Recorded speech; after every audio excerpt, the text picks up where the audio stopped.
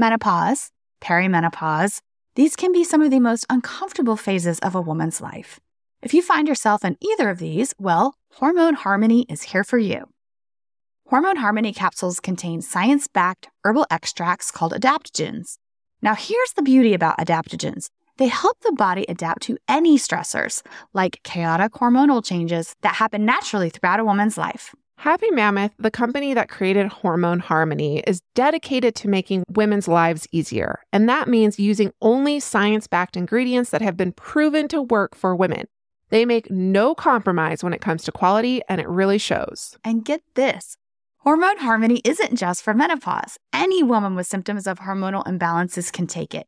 But it is perfect for those horrible menopause symptoms that put a woman's life on hold. And for a limited time, you can get 15% off your entire first order at happymammoth.com. Just use the code DRESSED at checkout. That's happymammoth.com and use the code DRESSED for 15% off today.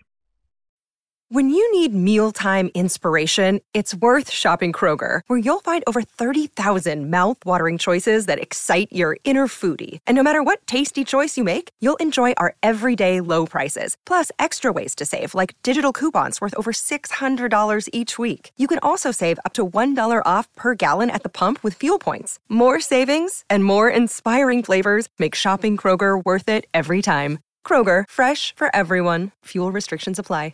Dress, The History of Fashion is a production of iHeartRadio.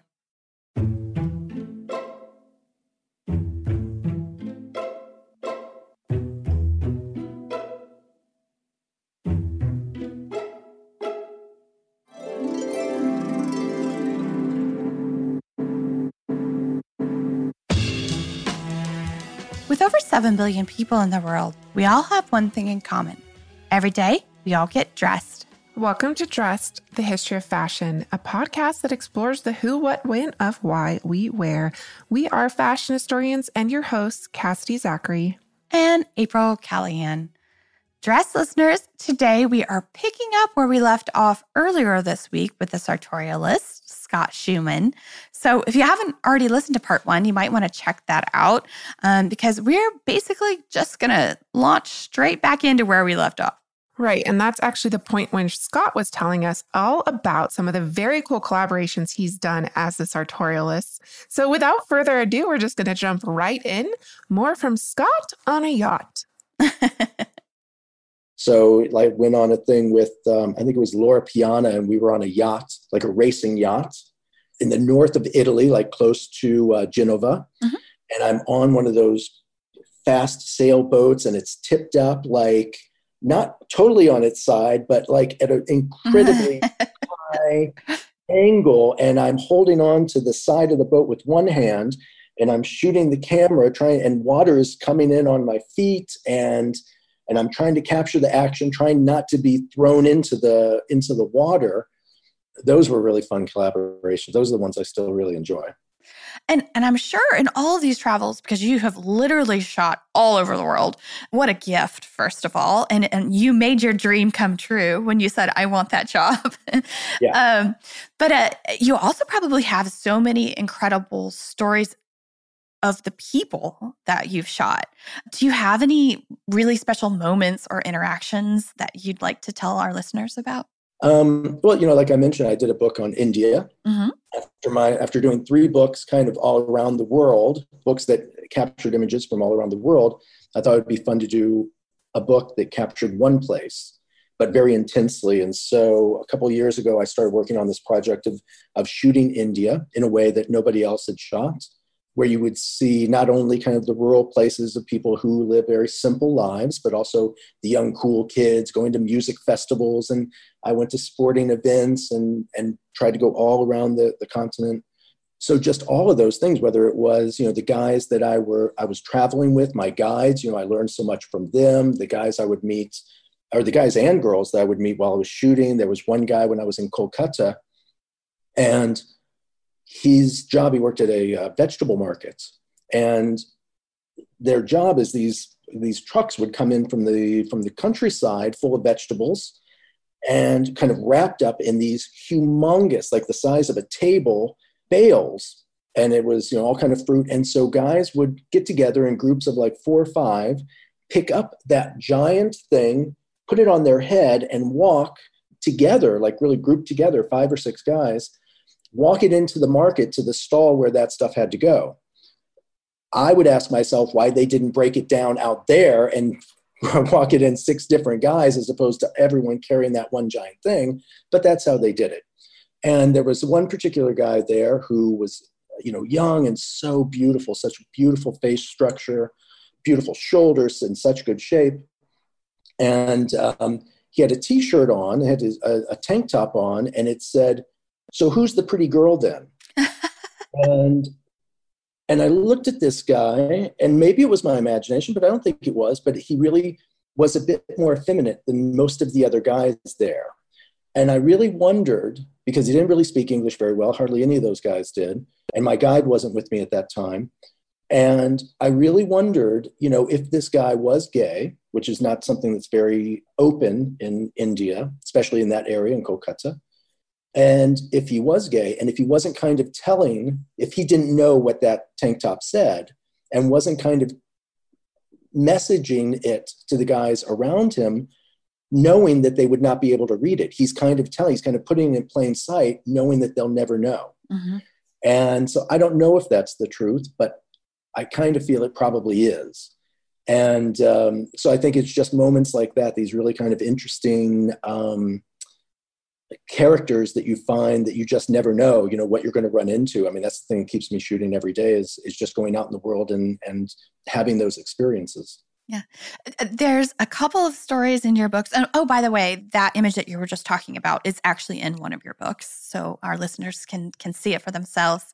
But also, too, I got a huge giggle about the fact that glitter seems to come up in your work again and again and again. There's a couple of really cute stories about that. Would you share them with us? Is there? Yeah. I hate that must have been what I said, right? That I hate glitter? There was one where it was an older woman and she wasn't wearing any jewelry, but she had just put like a tiny little bit on on one of her ears. And then there was another one where you were shooting somebody from behind. He was kind of backlit from behind. Yeah. And you didn't really notice. Yeah. The guy in India, this young kid in India. And I was at a market, and this was also in Kolkata. Kolkata really doesn't have a youth culture. It's not like you go somewhere and you see all the kids hanging out at a Starbucks or anything like that. It's a very simple place. It's like the Detroit or Naples of India, very beautiful and very artistic, but very simple. And so I'm at the market very early in the morning. I see this young kid, nice haircut, beautiful face, and there's just something very photogenic about him. And I asked to take his picture, and the sun is kind of behind him, but it's beautiful way, this kind of backlit photograph I like to do. And I was talking to him for a moment, but I didn't realize that he had this kind of glitter on his face until he turned to walk away. And I thought, oh, crap, I shot that the wrong way. I should have shot him facing into the sun so you could see the glitter. But by that time, because I had been looking at the photograph, he was gone into the crowd. And I thought, crap, I really missed the shot. But then I kept my eye open I was there at the market for another 2 hours, and I ended up finding him again. And I stopped him again, and I said, "Do you mind if I take a picture of you?" He said, "Okay." And so this time I turned him so he's facing the sun and put his chin up a little bit so the sun would really reflect off the sparkles. And after I took the photograph and I knew it was right, I said, kind of motioned to him, because he didn't speak very much English. I said, "So what's the glitter?" He could tell what I meant. And he looks at me and he thinks and he says, "Rave." And I was like, "Rave? You that's from a rave? Where are you going to a rave here in Kolkata?" Like, I thought, this is a guy I want to party with. And that's just it. Like, I think there's parts of India, that, from the West, we have an idea of what India is like. And it's so much more complex and fun and different. And so I was really happy to capture something like that, or capture, some of these kind of transgender young people and mix that with people that live in the countryside or that have a lot of money or very little money. And, I don't know if the book's any better or any worse than anyone else's book on India, but I'm happy in the sense that I think it's different. I just think it has a different point of view. I also think that it has a slightly different feeling than some of your other books as well. There's something that feels a little bit more intimate in the India book, I would argue. And that came out last year in 2019, right?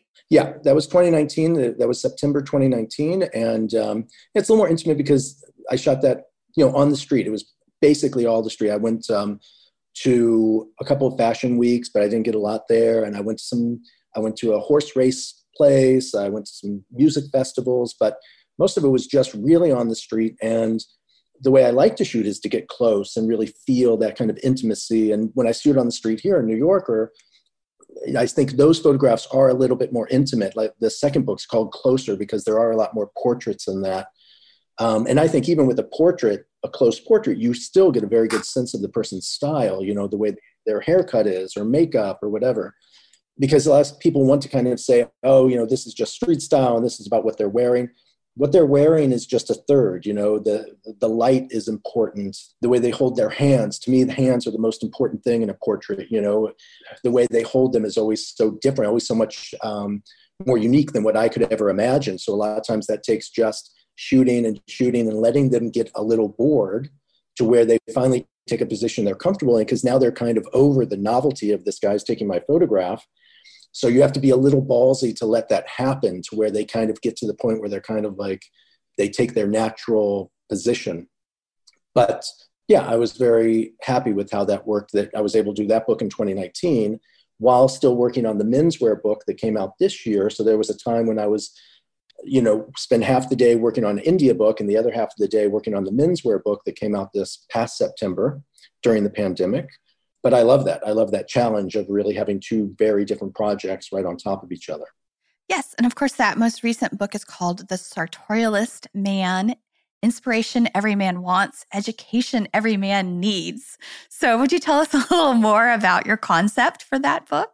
Yeah, it's something we touched on earlier that for me anyway, I love fashion, but at a certain point, I just want to look nice in my clothes. I guess I appreciate fashion. I enjoy it, but I just want to look nice now that I'm 54.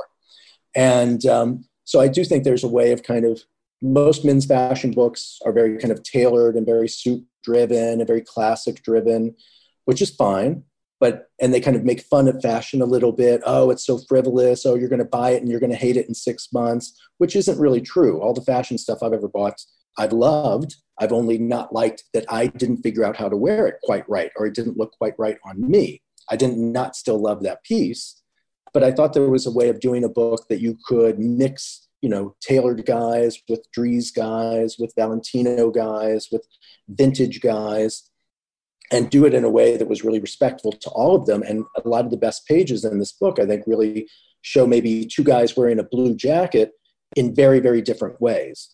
So that's one big element. But then there's also, I don't really call them rules, but more kind of suggestions and ideas, like how to fit a lot of different kind of body types. If you're big and muscular, if you're tall and skinny, if you're short, or some kind of combination of those two things. There's back third of the book is all about sustainability, how to buy the clothes that, are good quality, that are as good as you can afford. And then how to maintain those, how to iron, how to hem your pants, how to sew a button back on, things that the fashion magazines used to show but don't show anymore, but done in a little more modern way, talking about resale. I have a whole section or a page on the book called Appreciation for the Altarist, who a lot of people might call their tailor, their local tailor that alters their clothes, and being willing to pay a little more money to those guys so they can have nicer places, they can have better equipment, that you shouldn't always try and pay the cheapest amount for alterations, because that's what you're going to get is not very good alterations. So I think there's a lot more to the book than just photographs. Jenny, my wife, did the illustrations, I think, which I really feel for her because I was so on her back about like the curve of a collar or the lapel. So many men's fashion books are just they spend all the money, I guess, on the writer and maybe getting old photographs of Cary Grant, and then really skimp on the illustration. So I was lucky to have an in-house wonderful illustrator, and she did such a great job, I think, because usually she does much more freehand. where I was really on her back to like, men's is so precise, to like at least illustrate the lapel, the way a lapel rolls, for a guy that's really into tailoring is so important. And I look at the work she did on that book and I think, all right, that's pretty good.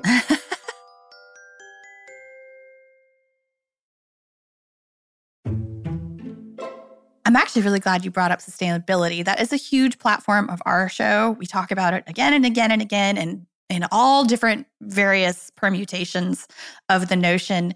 And in this past May 2020 issue of GQ, you actually gave an interview during COVID. You talked a little bit about kind of this, imposed break in your work. And you also talked a little bit about what you felt style was at that moment. And you talked about reworking your closet. What did you mean by that? I found, especially working in this book where you're really thinking about clothes and about style and fashion. And I had realized that I think like a lot of people, because I love fashion, I love, Prada and Valentino and all these things, I would buy things that I loved, how beautifully they were designed, how beautifully they were made, but they didn't necessarily look good on me. And so one of the first things we did when pandemic, when we were stuck at home, I really went through the closet and said, I love that. I'm just not going to wear it anymore. And then figuring out, do I give that to a friend? Do I put it in resale? What things would go to maybe even museums? I have some beautiful tailored suits. So I might send those to that were Savile Row tailored suits, might send those to some museums but then really deciding, okay, I've got the time. I'm going to look in the mirror with Ginny's advice and say, what actually do I want to, as now a 54, at that time, 53-year-old man, want to wear and feel like, okay, this works with my lifestyle. This looks good on me. It's comfortable. I can do my work in it. So it was really about the way the world was before, at least for me at that time, I was traveling all over the place. I loved fashion. I was, going to Milan and Paris and London and a lot of times shopping and buying things without thinking too much because I knew I loved that thing. I was being a little impulsive. And so now I think it's pulling that back some and not being quite as impulsive or understanding, okay, I'm buying this because I love it. I might wear it once, but it's just something I want to have. And maybe later, almost like a photograph, like you don't really get anything from a photograph except emotional happiness. And so I think reworking the wardrobe was really about that, kind of saying, this is what looks good on me. And these are just the things I like. Mm-hmm. Mm-hmm. And I love that is like written into your most latest book as well. Yeah. And I think a lot of guys want to know that, a lot of guys want to hear, one of the things I thought that was really strong that I wrote was that, for some guys, they want to be fashionable, but they don't know how to do it. They don't know how to put color together. They don't know how to mix patterns. And they're always asking their wives or their significant other, does this work? Does that work? Just don't do it. Don't put yourself through it and find like a nice uniform that you feel comfortable in. And I mention how some of the most stylish guys in that book and that I know wear kind of a uniform, whether it's Armani, whether it's George Cortina, whether, there's a guy in Japan, Mr. Kakuta. And I use him as an example. He basically always wears navy, maybe with a little bit of gray. And it's a uniform, although it's still very fashionable. It's not always the same pieces, but he always wears basically the same thing, but in a really cool cut or a really cool updated way. And I'm sure he doesn't get up every morning and say, oh, what am I going to wear? He knows what he's going to wear. He feels comfortable in what he's going to wear. And he always looks great. Mm-hmm. And I think that's really the key is, he's not taking big chances on, do I want to buy that purple shirt? He knows what he looks good in and he looks great every day. And I think when you get to a certain age or a lot of guys, they would just rather do that. They don't need to be fashionable. They just want to look nice. Mm-hmm. Yeah. I am reminded of, do you know the work of contemporary artist J. Morgan Pewitt by any chance? Oh, it sounds familiar. She did a whole like a year-long like art project where she kind of like wore the same wardrobe over and over and over every day for a really, really long time. I love her work a lot. My next question for you is, you are on the streets almost every single day. You're witnessing firsthand these really kind of tiny incremental shifts, even daily shifts in fashion. So I'm hoping you might play fashion futurist with me because obviously we are in a very painful moment of history on so many different fronts. So I'm wondering if you have some thoughts on what the role of fashion is right now in this moment, and also where do you think it's headed? Yeah, well, up to now, I think there were a lot of incremental shifts, like guys went from wearing more kind of dress shoes and designed, styled shoes to sneakers, very stylized sneakers. That kind of happened slowly. Women went from wearing, skirts and more kind of designed pieces to, their kind of Lululemon tights, always looking like they're going to or from Pilates class. That became a full all-day Saturday look. So there were little things like that. But then the pandemic, I think, we're really going to mark as a major seismic shift in how people are dressed, because when you've been stuck at home for 8 months, and I was just reading something, Alan Cummings was talking today in the New York Times, he said, I haven't worn pants that snap or button in 8 months. Mm-hmm. And I think we're just at a point now where, people have lived happily in a very different kind of wardrobe that I think it's going to be hard for people to go back to that. I think you'll have a niche of people who want to go back and wear a suit and really dress up. But I think this is going to be one of those things where, tailored clothes will not disappear, but they will have to figure out how do we, like I have a lot of stuff I'm wearing. This is slow wear, the top, but, a lot of the pants I have from Uniqlo have these kind of hidden elastic bands inside the pants. So they look like regular pants, but they have a nice stretch to them. You don't even have to wear a belt. They're super comfortable. And that's Uniqlo. But I think designer brands and tailor brands are going to have to figure out how to incorporate that into their clothes, because, the zealots of it will always want this kind of old school thing. But all their young customers who have grown up wearing stretch from Uniqlo or sweatpants are going to want that in their tailored clothing. And tailors and designers are going to have to figure out, okay, how do I make the clothes even more comfortable? Mm-hmm. In sports, guys playing sports and women playing sports more and all of that. When I was doing the men's book, a lot of my research was finding that, sports is always the thing that changes the way people dress. Back in the day, it was when people were doing more horse riding, or when golf came along and these other sports started to really work the way they dressed for that, worked into their everyday wardrobe. And I think in the pandemic, you're seeing us dress in a more sporty way, in sweatpants that came from sports, or sneakers, tracksuits or hoodies. I think, which I don't think is bad.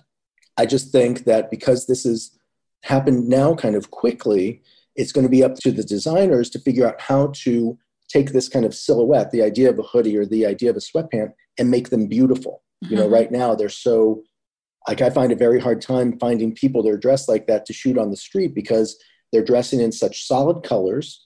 A lot of time it's this kind of very flat, almost kind of nylon-y, kind of plastically looking clothes. So there's not much surface texture. There's not much pattern or subtle, interesting color combinations. So I think the way of dressing is not bad.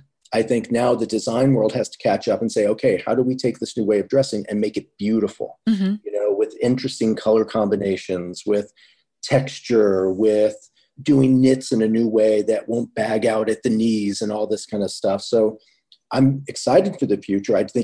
I'm excited for my photographs, because I think there's definitely going to be a pre-pandemic sartorialist and a post-pandemic sartorialist. And I'm excited to see how the design community says, all right, this is how people want to dress. How do we now make it beautiful? Yeah. I actually was on Norma Kamali's website the other day looking, and I think she's one person that is doing that right now. She has a lot of some of her, stretch ensembles that are in tweed, like tweed prints or motifs and herringbones, and she's doing some really, really interesting stuff. She's even incorporated some of those pattern motifs into her classic sleeping bag coats. So that was really fun. But honestly, I can completely attest to exactly what you just said, because I had a doctor's appointment yesterday. So I live in Brooklyn. And my doctor's in the city. So I got all dressed up and I put on a little cat suit and I put on like a corduroy Everlane dress that wasn't too tight. But then I was like, oh, what coat do I have that matches this? And I put on like platform boots, and then I threw on this Vivienne Westwood really tailored wool coat over it. And by the time I got home a few hours later, I was like, what is going on? I was like, I had on like a leather backpack and I was just like, I felt like I had just been carrying all this weight on my body around all day. And really in the, scope of things, the ensemble that I was wearing yesterday was what I would have considered a more comfortable ensemble in the past. It's just that exactly what you just said. That's the last 8 months of, right now I'm wearing a vintage embroidered Mexican dress. This is what I walk around in the house like all day with no shoes on. So things are changing for sure. I mean, I think like, imagine, when you look at like old Vogue magazines from like the 70s and those kind of jacquard knits and those beautiful kind of muddled kind of colors and things and the cowl necks and all of that. Like, the 70s was great with knits. And imagine how great that would be done in new kind of fabrications and modern knits and modern ways of doing that with the modern kind of technology that we have. I think there's a lot of things that we could pull from the past, like even, all those jackets in the 80s, those shorter jackets that you would buy at the mall, at merry-go-round and places like that, and that can be redone in a way. Like right now, I think, so many of these hoodies, they're nice, but they're kind of boring. They don't have much going on with them that's very interesting. So I do think we're right at this breaking point where there will be a whole new wave of designers that see these pieces now, the hoodie and sweatpants, in a whole new way that we're not even thinking about yet. That's going to be pretty exciting. I think to not accept it or to say, that's just too casual, that's not dressing, that's not fashion, is to not believe in the ability of creative people to take that and say, I can make that beautiful. And that's what it's always been. People said that about when people start wearing golf clothes more in everyday wear, or any of the examples. Chanel made her dresses out of knitwear that was basically thought of as underwear out of jersey. So it's always happened. We're just now having major, major break right now where I think it's going to be great. Like we do kind of have fashion at a low point right now. When I was going to the shows, I was going to the shows right until the pandemic broke. And it was getting a little boring. You felt like people were looking for a new direction and no one knew quite where to go. This is the answer. And I think what fashion is going to look like after this is going to be totally different and interesting and exciting again and new again, hopefully. Dress listeners, whatever your reason for wanting to learn a new language, whether it's an upcoming international adventure, communicating with your friends and family abroad, or even professional purposes, Rosetta Stone has got you covered. As the trusted expert in language learning for 30 years now, you can join millions of Rosetta Stone users to learn any of the 25 languages offered. That includes Spanish, French, Italian, German, Korean, Chinese, Japanese, Dutch, Arabic, and so many more. And this is fast language acquisition, friends. There are no English translations, so you learn to speak, listen, and think in your new language. And right now, you can get lifetime access to all 25 of Rosetta Stone's language courses for 50% off. That's language learning for 25 languages for the rest of your life, which, Cass, is frankly amazing. It is. And what are you waiting for, Dress listeners? Don't put off learning that language. There's no better time than right now to get started. For a very limited time, Dress listeners can get Rosetta Stone's lifetime membership for 50% off. Visit rosettastone.com/today. That's 50% off unlimited access to 25 language courses for the rest of your life. Redeem your 50% off at rosettastone.com/today. Dress listeners, did you know that you can save on everything from fashion to beauty, home decor to groceries, even kids' school supplies with Rakuten? Rakuten is a shopping platform that partners with over 3,500 stores across every category. Beauty, clothing, electronics, home, department stores, pets, you name it. You're already shopping at your favorite stores, so why not be saving while doing it? It really is a no-brainer. How does it work, you ask? Well, stores pay Rakuten a commission for sending them shoppers, and Rakuten shares the commission with its members. You get paid via a check or PayPal quarterly. Membership is free and it's easy to sign up. So join the 17 million members who have already saved at their favorite brands. Start all your shopping at Rakuten.com or get the Rakuten app to start saving today. Your cash back really adds up. That's Rakuten.com. Shout out to Astapro for sponsoring this episode and providing us with free samples. Dress listeners, if you suffer from seasonal allergies like me, Astapro is your new go-to. It has been super helpful to me this spring as it bursts into full bloom. And that's because Astapro is the fastest 24-hour over-the-counter solution for nasal allergy symptoms. Astapro is a first-of-its-kind nasal allergy spray. It starts working in 30 minutes while other allergy sprays take hours. Astapro is the first and only 24-hour steroid-free allergy spray, and Astapro delivers full prescription-strength indoor and outdoor allergy relief from nasal congestion, runny and itchy nose, and sneezing. You too can get fast-acting nasal allergy symptom relief like I have with Astapro. It gets me back in the game, ready to record the show for all of you. Go to astaproallergy.com for a discount so you can Astapro and go today. That's ASTEPRO allergy.com. Astapro and go.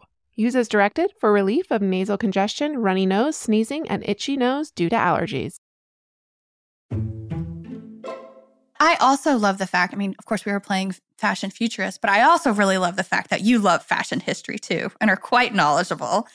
You actually have an entire alternate Instagram feed. Do you want to tell our listeners about that? Yeah. So I started as a goof. It's the same way I started the Sartorialist, as a goof, called Old Giorgio Armani, because I'm a big Armani fan. He was my hero when I was growing up. And it's funny, he was my hero and Prince was my hero. So I don't know, they couldn't be more different, but at the same time, both very creative. And I think it's funny because, when I was growing up in the 80s, Saint Laurent was kind of in the position that Armani holds now. I could not imagine that young, cool kids wanted to wear Saint Laurent, because to me, he was just this kind of old-fashioned guy, and the clothes looked kind of dated and didn't really look today. And I didn't really hear people from that time why they liked Saint Laurent. What was it that made it cool? And, there was pre-internet, so you couldn't just pull up easily images to understand why people loved it. And I think that's kind of the position Armani's in now. He's still a great designer, but the period that he had from when he opened in 75 until about 1990, people can't really imagine how important he was. And I've always wanted to do a debate with anyone. I don't debate with anyone that he was or is the most influential designer to date, because, you can throw out Chanel, you can throw out Dior, any of them, they meant nothing in menswear. So that's my first big trump. So you'd have to come up to someone like Prada, but Prada does men's and women's, but is not really affected, except for like a backpack or some accessories, the way everyday people dress. They didn't, you couldn't go to Marshall Fields in Chicago and buy Prada, an everyday person, where Armani had his black label and he had his white label. And you could buy, and most people in America only knew the white label. And so you really felt like you were buying Armani off the runway. Mm-hmm. It was a version of what he did on the runway, but, he's like the classic old school designer. There's not many left that made his name on designing and selling clothes. Dries Van Noten is one. Comme des Garçons and Yoji are another two. And Rick Owens is another one, where they've made their business on designing and selling clothes.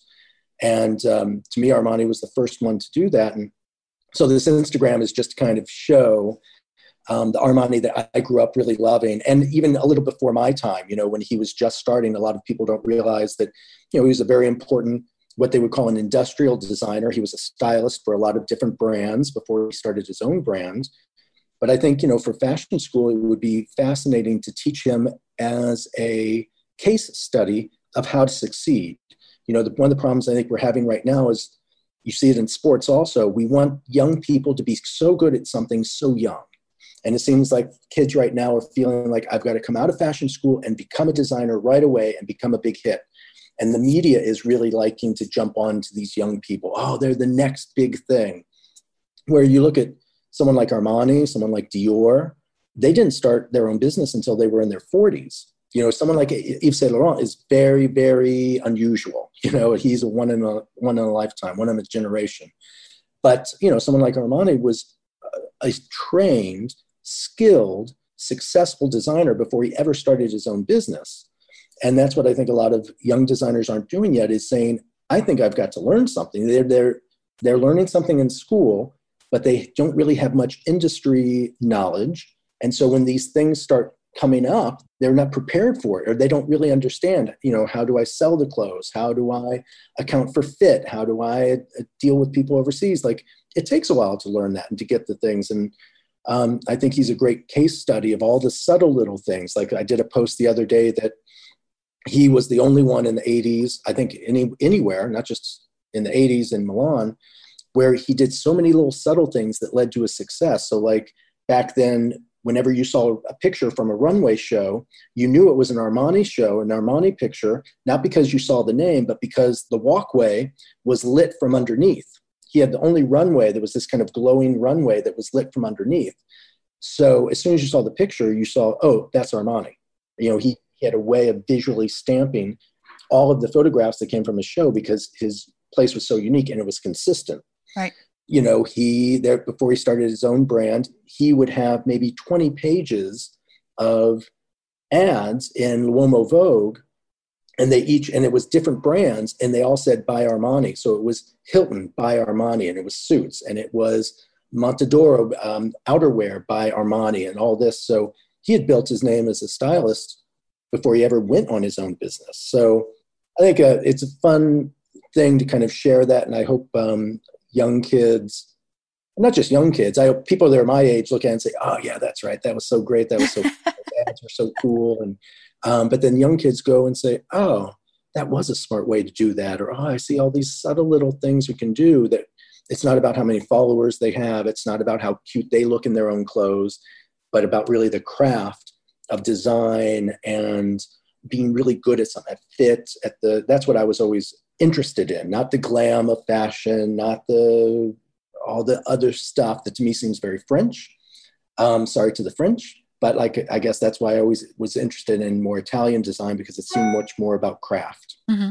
Yeah. And I always tell like the students that, you know, just as important as a fashion designer are your designs and your concepts, so also is your development of business acumen. You know, so many designers have such incredible visions and creativity, but without that other side, unless you land on your feet really, really early on with a really great sponsor or partnership of some sort, that is key. You have to have both of those sides. So yeah, that his years and years of experience in the industry really kind of paid off. Well, you know, he had his, you know, Saint Laurent had his guy, Marc Jacobs had his guy, and Armani in the beginning had his life partner, Sergio Gagliotti, but he died in 1985. And so apparently at that time, people were like, oh, well, your business guy just died. What's going to happen? And because Armani was already so professional and knew the business, he was able to just take that step. And he, to this day, is still the 100% sole owner of his billion-dollar business. And I know a lot of people that work for him or have worked for him, and they say he's amazing. Now he can sit down and focus on, you know, this issue that you would think would be outside of his grasp or out of most designers' grasp. But not even that, you know, he's got an incredible homeware business, you know, Armani Casa. Only Ralph Lauren has been able to do, I think, an entire really, really great interior design business along with the fashion and makeup and everything else. So I think he's a great case study. Mm-hmm. And of course, all this, that whole concept of fashion designer as lifestyle brand started by Paul Poiret in the 19-teens. Our regular listeners will know that story as well. Who's Mr. Hobbleskirt? Of course. Yes.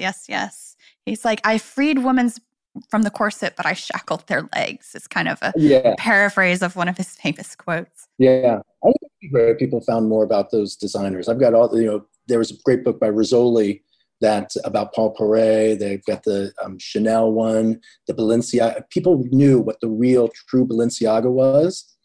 That's so beautiful. Yeah, for sure. And we've done episodes on all of these designers already. So you have been supremely generous with your time today, Scott. Thank you so much for joining us. I have a favor, perhaps, to hit you up for, and that is, in your opinion, would you tell our listeners what makes the difference between a good outfit and a great outfit for you? For me, I think it has to have something you remember. It's something that if you see it and you close your eyes and you say, oh, that was a great color. That was a great color combination. That was a great silhouette. Rarely do you remember everything. Do you remember the shoes and the hat? You kind of remember it in your mind's eye, and there's always one or two things that really pop out. So just like with the photograph, I think a great outfit you should be able to see on the street. It's like when I'm walking on the street and I see someone far away, I don't have great eyesight, and I'm kind of saying, what is that look? And I'm kind of focusing on two things. And as they come closer, either I think, oh, that is good, or no, that's not so good. Mm-hmm. But I think being able to look at an outfit, put it together and say, this is about what? Okay. And if you can answer that pretty quickly and it's pretty obvious, then I think you've got a good look. Is there anything else that you'd like to add before we sign off for the day? No, I'm going to spend the rest of lockdown listening to your back. I'm the 140th episode. Well, that's just our full-length episodes. We also do mini-sodes on Thursdays, so it's a twice-a-week show. And so now we've done over 200 episodes. The first season in 2018, we only did one episode a week. And then season 2, and we're at the tail end of season 3, we've been doing 2 episodes a week. So wow. Okay, well, I know how I'm going to spend the rest of lockdown. As we go back into it, oh no. Hopefully it won't be too bad. Hopefully there's an end in sight. Yes. Well, thank you so much. We really appreciate it. And you know what? Maybe we need to do an Armani episode together in the future. Ooh, yeah. Let me know. Let me know. Okay. That or maybe even a tailored one. I think that's something that's a world that a lot of people don't know about. They don't really appreciate how wonderful and equally design accomplished these guys are. Someone like Luciano Barbera, someone like, people talk about design and you see someone like Luciano, what he does in a subtle way of mixing stripes and to me, it's just as beautifully designed as anything you would get from Prada or anyone else. It's just different. Mm-hmm. And something like that might be kind of fun too. Yeah. We've been talking about doing like a Savile Row or like a contemporary tailoring episode for a while. So I'm going to put that on our list for season 4. I'm here for you. Okay. Thank you so much. Okay. Thank you. Scott, thank you so much for sharing your journey with us and for taking the time to be with us on Dressed for 2 episodes. April, as you know, 2020 marks the 15-year anniversary of the Sartorialists. In many ways, that feels so recent. But on the flip side, Scott's body of work has been incredibly influential in how fashion is communicated around the world. Fashion journalism was really birthed anew in the mid-2000s, and the Sartorialist is one of the pillars of that new wave of fashion media. We are so grateful for Scott's time and insights. Yes. And I wasn't joking when I was chatting with him about doing a tailoring episode. So for sure. Hopefully this shall happen. And we will be taking a break as Dressed over the holidays. But stay tuned for season 4, which will launch in mid to late January. And don't worry, we're not ending our season with this episode. We have a few more to come. But I'm just managing your expectations that potentially another episode with Scott will hopefully come in season 4. Well, on that note, that does it for us Dressed listeners. May you consider the impact of your outfit on the street next time you get dressed. We love hearing from you all, so if you'd like to reach out to us to suggest a topic, you are more than welcome to DM us on Instagram at dressed_podcast, or to, of course, email us at dressed@iheartmedia.com. Thank you, as always, to our producers, Casey Pegram, Holly Fry, and everyone else at iHeartRadio that makes the show possible each and every week. We will catch you on Thursday.